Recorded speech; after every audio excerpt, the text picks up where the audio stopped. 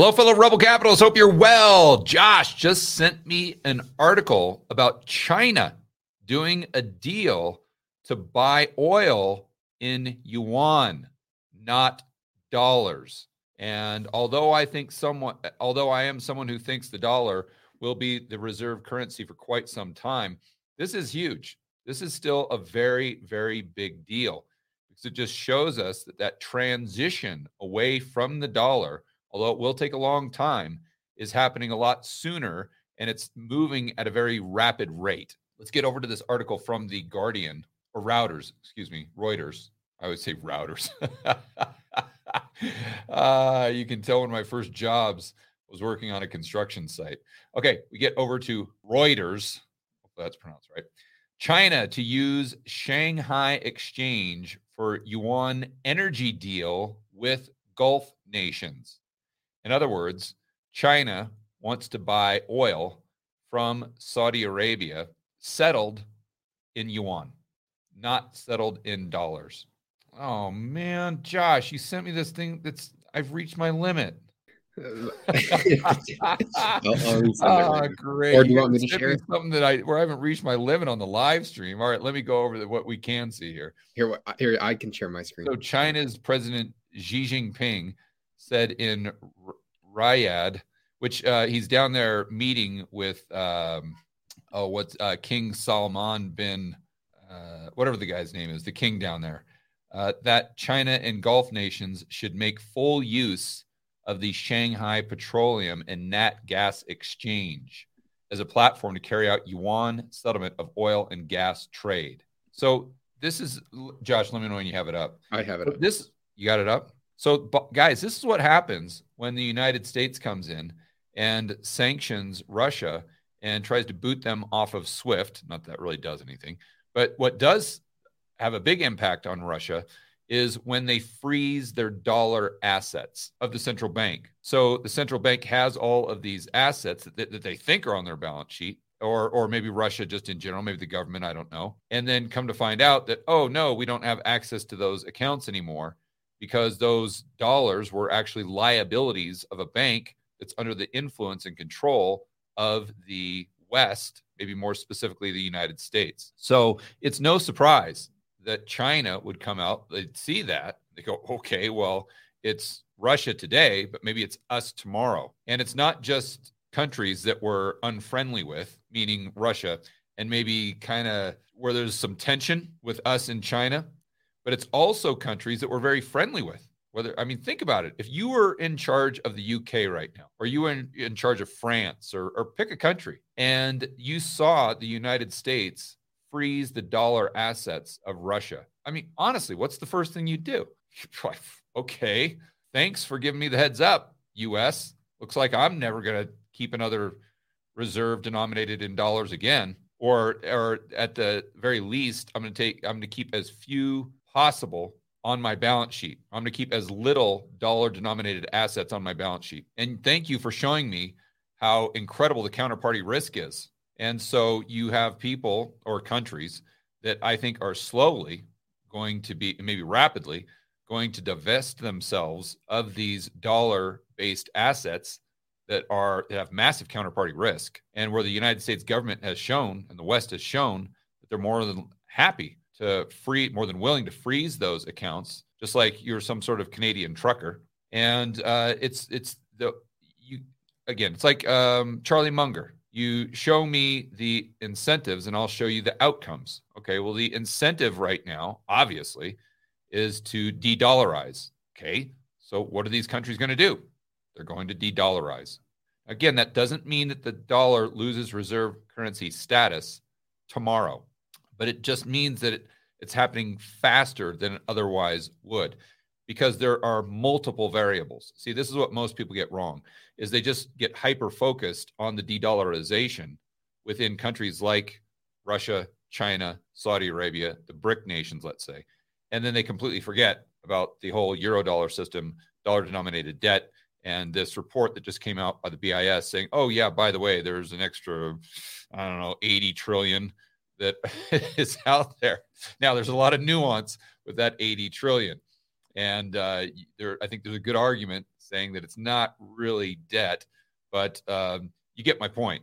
There's all these derivatives that have been built and these balance sheets that have been constructed globally that are completely dependent upon this massive amount of dollar-denominated debt, which is what? You guys know this from watching my videos. Today's dollar-denominated debt just simply represents future demand for dollars. And if you have the global economy slowing down, therefore that velocity slows down, the demand, or the supply, I should say, of the dollars is going to decrease. So anyway, I don't want to confuse you. I just want to throw out some different variables there so you see that it isn't prudent to get focused just on one component. You have to look at this as far as the global economy and what's happening with the dollar with a very holistic view. And that's what I'm just trying to encourage you. But again, focusing on the topic at hand here, this is definitely big news that it shows us that these countries are more than willing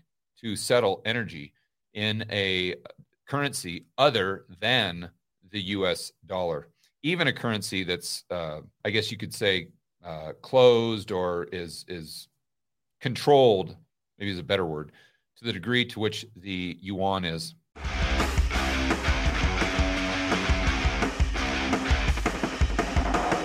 Hey guys, I want to remind you to check out Rebel Capitalist Pro. This is the incredible online investment forum that I have with investment experts Lynn Alden and Chris McIntosh. It includes professionals such as Patrick Ceresna from Macro Voices. He specializes in options. Tony Greer, commodity trading. Jason Hartman, real estate. And Brent Johnson with macro economics. If you want to build wealth and thrive in this world of out-of-control central banks and big governments, Rebel Capitalist Pro is the resource you need. So check it out today at georgegammon.com/pro. That's georgegammon.com/pro. We'll see you inside with the fellow Rebel capitalists that are taking their investing to the next level.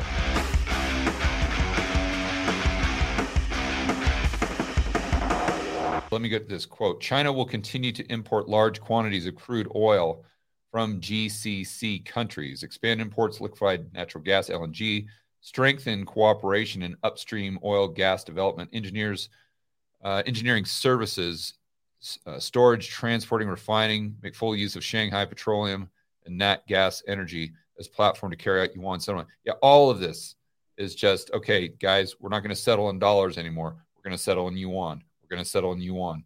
And although this may be a drop in the bucket, it's still one step closer to the dollar or the majority of the transactions globally being settled in something other than dollars. I think that's the most precise way that I can say it. So they say China will be willing to carry out financial regulatory cooperation, GCC countries, facilitate GCC enterprise, capital markets, establish joint investment associations, support sovereign wealth funds, both sides of okay, so basically what he's saying here is that this is the first step, but we're going to continue to pursue this policy in things other than just settling energy in dollars. The policy meaning de-dollarize. Okay, keep going. Okay, in his speech, Xi also called on China and GCC nations to be partners in promoting unity, development, and security. I think it's interesting he used the word security, if this is a direct quote. Why? Because the petrodollar is a system that was set up based on a deal. Saudi Arabia, you settle or you sell your oil for dollars. You're not going to take any other currency. You have to settle in dollars. Saudi Arabia says, okay, deal. But United States, what we want you to do for us in return is basically be our military. We want you to provide us protection from our enemies. So I think it's, again, the key word here is security. So what Xi may be implying is that you no longer can depend on the United States for your security. Whether it's, pick the event of the recent past, like Afghanistan. And honestly, again, put yourselves in the position of Saudi Arabia. You look at the way that the United States exited Afghanistan, and you're like, whoa, time out here. You're telling me that's what I'm paying for? That's the deal I'm in right now, that I'm settling all my oil transactions in dollars for that? No, I don't think so. I'm getting the short end of the stick here. This may have been a good deal in 1974, but now this is a completely different ballgame. There are different players involved, and the players today are far less competent than the players in 1974. And obviously, I'm not talking about the individual military officers and whatnot. I'm sure they're just as, if not more, competent than the military service people back in the 70s. I'm talking about the higher up management. And then that goes all the way to the top with the commander in chief, which is obviously the president. So let's see. Maybe what he's saying is that, hey, Saudi Arabia, you were depending on the United States. You can't depend on them anymore. So if you are willing to do the deal with the U.S., let's play ball. We're willing to be your military. Or maybe, and you say, George, China can't compete with the United States as far as the military. Okay, fine. But maybe it's a pact like NATO, where you've got China, India, you have Iran, maybe some of these other countries that have a combined military that is significant. And they say, we'll stick together, and Saudi Arabia, our combined military, will have your back. And I'm just spitballing here. Maybe that's not what he's saying. Maybe it is. All right, guys. So that's what's in the news regarding China settling their energy transactions with some of the Middle East countries, such as Saudi Arabia, for currency, yuan, that is not dollars. And if you're new to the channel, I would say you got to remember that probably 95% of the commodity transactions, including energy, have been settled in dollars for many, many, many years. So this transition away from that system is definitely a big deal. It's big news, and it's something that we need to pay attention to. All right, guys, enjoy the rest of your afternoon. As always, make sure that you're standing up for freedom, liberty, free market capitalism. We'll see you in the next video.